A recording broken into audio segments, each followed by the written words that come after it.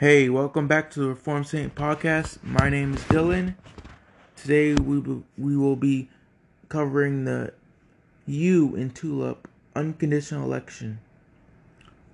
Last time we looked at total depravity, the T in TULIP, total depravity, that man is unwilling, that the natural man is unwilling and unable to come to God. That in itself is a distinctively Christian doctrine. It is not as though I'm making this up or Calvinism is some new thing. It's not. It's historic biblical Christianity.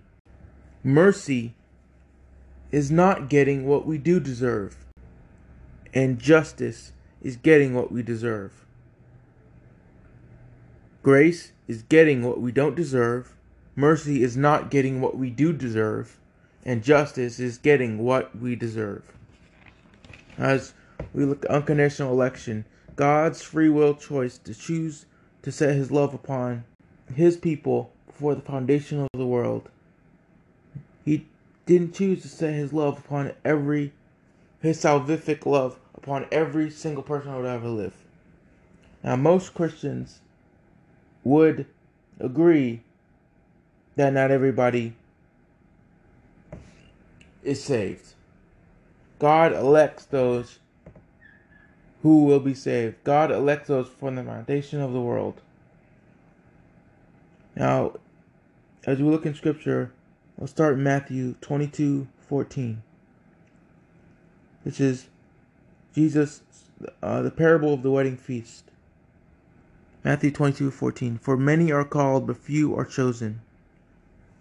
The call spoken of here is sometimes referred to as the general call or the external call, a summons to repentance and faith that is inherent in the gospel message. This call extends to all who hear the gospel. Many hear it, few respond. Those who respond are the chosen, the elect. In the Pauline writings, the word call usually refers to God's irresistible calling extended to the elect alone, known as the effectual call or the internal call. The effectual call is a supernatural drawing of God that Jesus speaks of in John 6:44. Here a general call is in view. And this call extends to all who hear the gospel. This call is the great whoever will of the gospel. Here then is the proper balance between human responsibility and divine sovereignty. The called who reject the invitation do so willingly, and therefore their exclusion from the kingdom is perfectly just. The chosen enter the kingdom only because of the grace of God in choosing and drawing them. As we see here in Matthew 22:14, many are called. The gospel goes out to everybody. We should preach the gospel to everyone indiscriminately. But few are chosen. Those that come genuinely in repentance and faith, which is also a gift from God, are the elect, are the chosen from the foundation of the world, from eternity past to eternity future. They are chosen in him. In love, Christ predestined us. Election is not some fatalism doctrine. Election is a doctrine of love. It's God setting his love upon his people before the foundation of the world. God the Father elects those who will be saved before the foundation of the world. The Son comes and redeems and pays the price and atones for the elect. And the Holy Spirit brings salvation to the sinner, to the rebellious sinner, to us that are called. Romans 8:28. It's right there in Scripture. And as we look at Matthew 24:22, and if this is Jesus Christ talking about the abomination of desolation, the destruction of the temple. Jesus saying here, and if those days had not been cut short, for then there will be a great tribulation, such as not been from the beginning of the world until now, No, and never will be. And if those days had not been cut short, no human being would ever be saved. But for the sake of the elect, those days will be cut short. It is all over. It is literally all over the New Testament. Constantly, the church is called the elect, the chosen ones, the elect. We are the elect. The church of Jesus Christ, the true church of Jesus Christ, are the elect.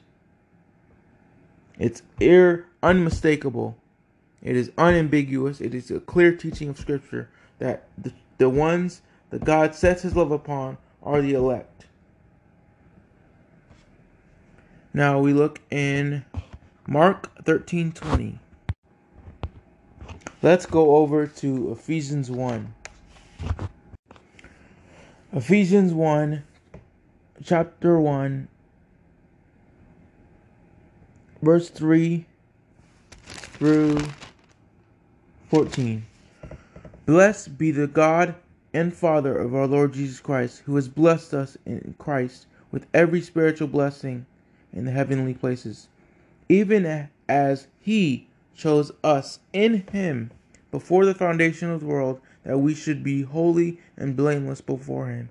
In love, He predestined us for adoption to Himself as sons through Jesus Christ, according to the purpose of His will, to the praise of His glorious grace, with which He has blessed us in the Beloved. In Him we have redemption through His blood, the forgiveness of our trespasses, according to the riches of His grace, which He lavished upon us in all wisdom and insight, making known to us the mystery of His will, according to His purpose, which He set forth in Christ as a plan for the fullness of time, to unite all things in Him, things in heaven and things on earth. In Him we have obtained an inheritance, having been predestined according to the purpose of Him who works all things according to the counsel of His will, so that we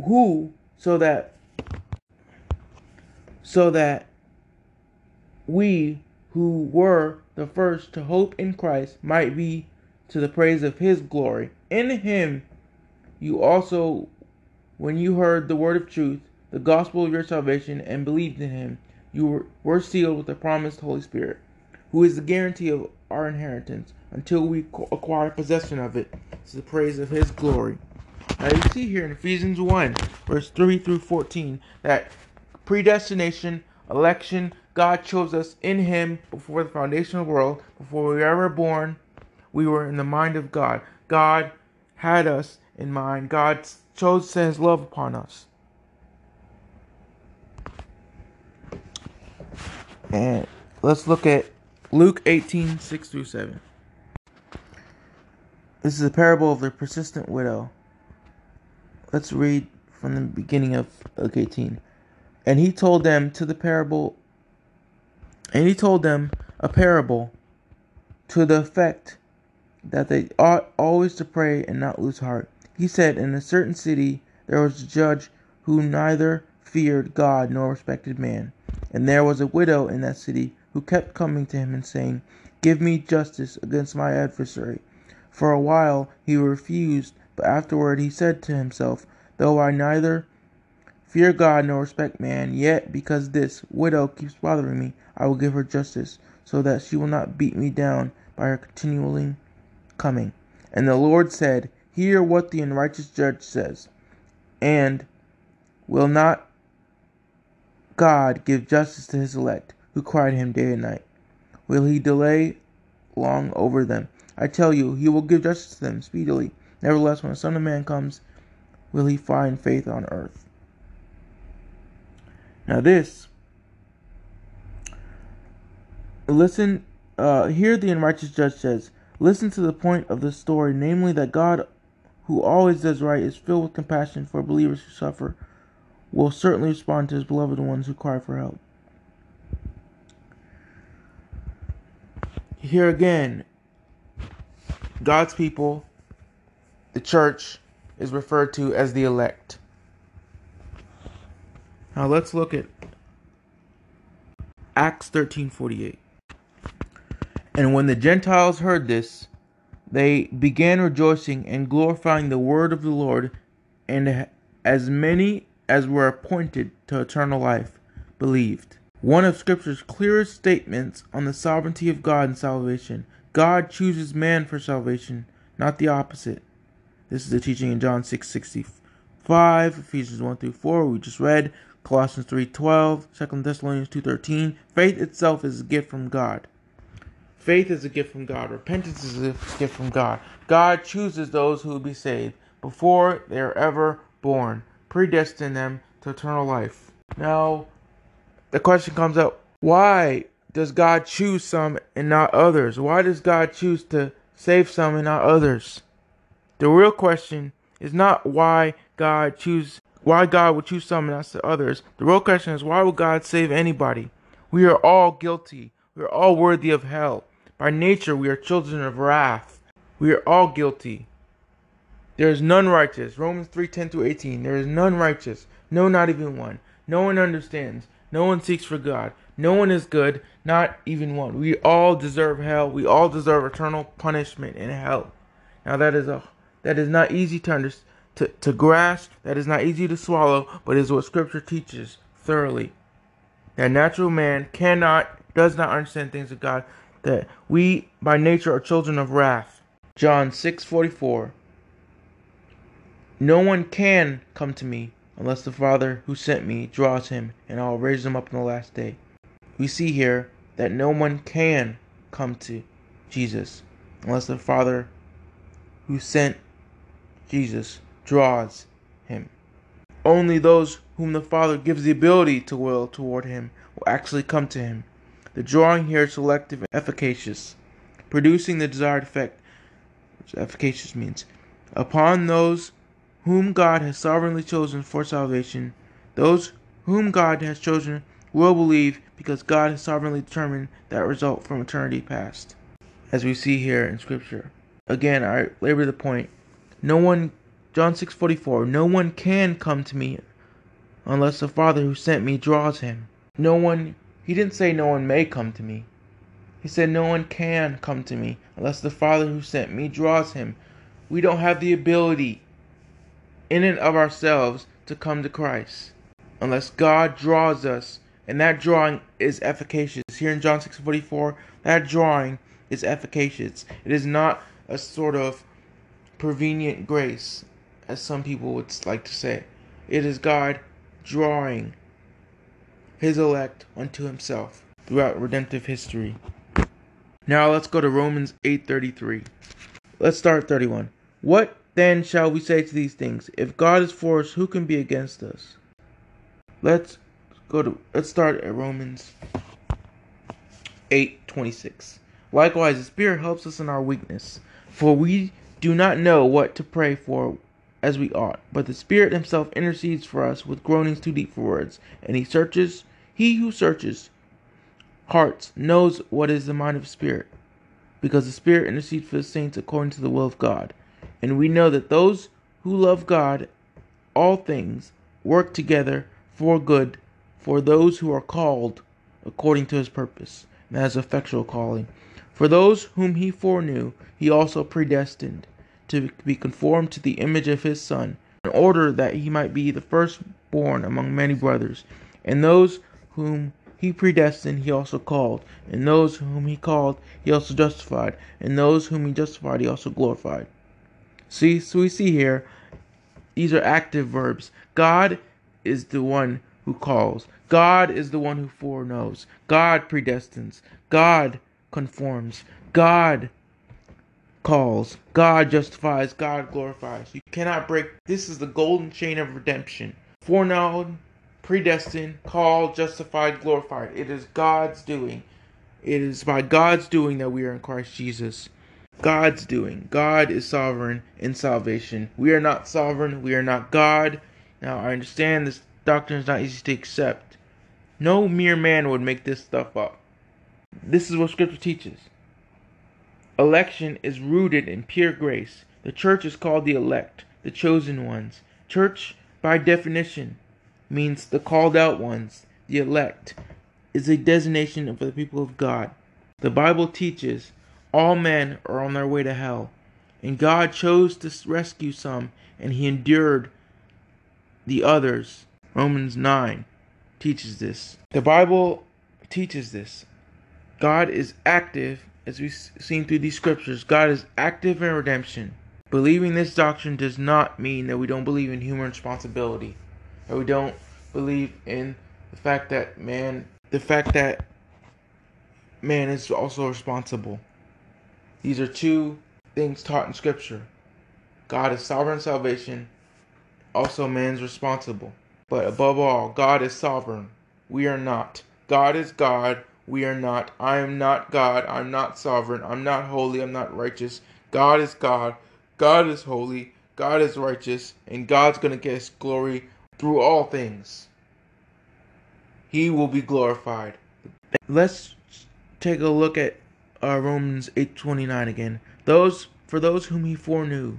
Now, some people would like to think that foreknew is God looking through the corridors of time and seeing who will be saved, who will choose him, and by that information, learned information, he chooses them, he predestines them.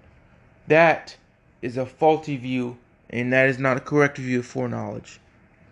Foreknowledge here in Romans 8:29 is not a reference simply to God's omniscience, that in eternity past he knew who would come to Christ. Rather, it speaks of a predetermined choice to set his love on us and establish an intimate relationship.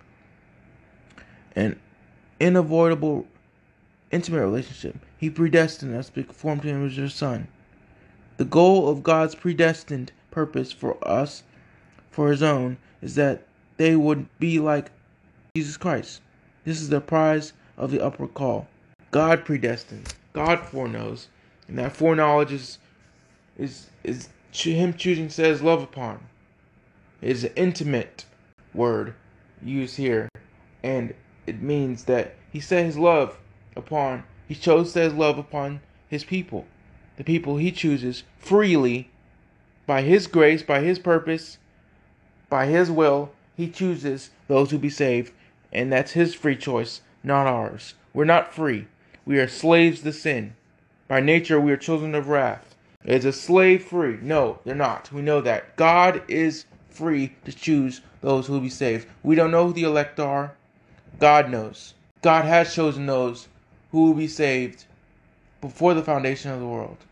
Now we see through Scripture, throughout the New Testament, that God is sovereign in salvation. That we are not sovereign. We're not holy. We're not righteous. We don't have the free will to choose God. God chooses those who will be saved. God has the free will choice, not us. God owes us nothing. What God owes us is justice. That's what we deserve, justice. We deserve justice. But God chooses to send his grace and his mercy. Again, grace is getting what we don't deserve. We don't deserve the grace of God, and it can't be demanded. By definition, grace can't be demanded, mercy can't be demanded. Grace is getting what we don't deserve. Mercy is not getting what we do deserve. We all deserve justice. We all deserve eternal wrath of God in hell. God elects those before the foundation of the world. We come at his feet empty. We have nothing to offer.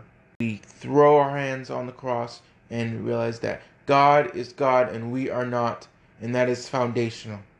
We will be looking over the Ellen Tulip next time, Limited Atonement.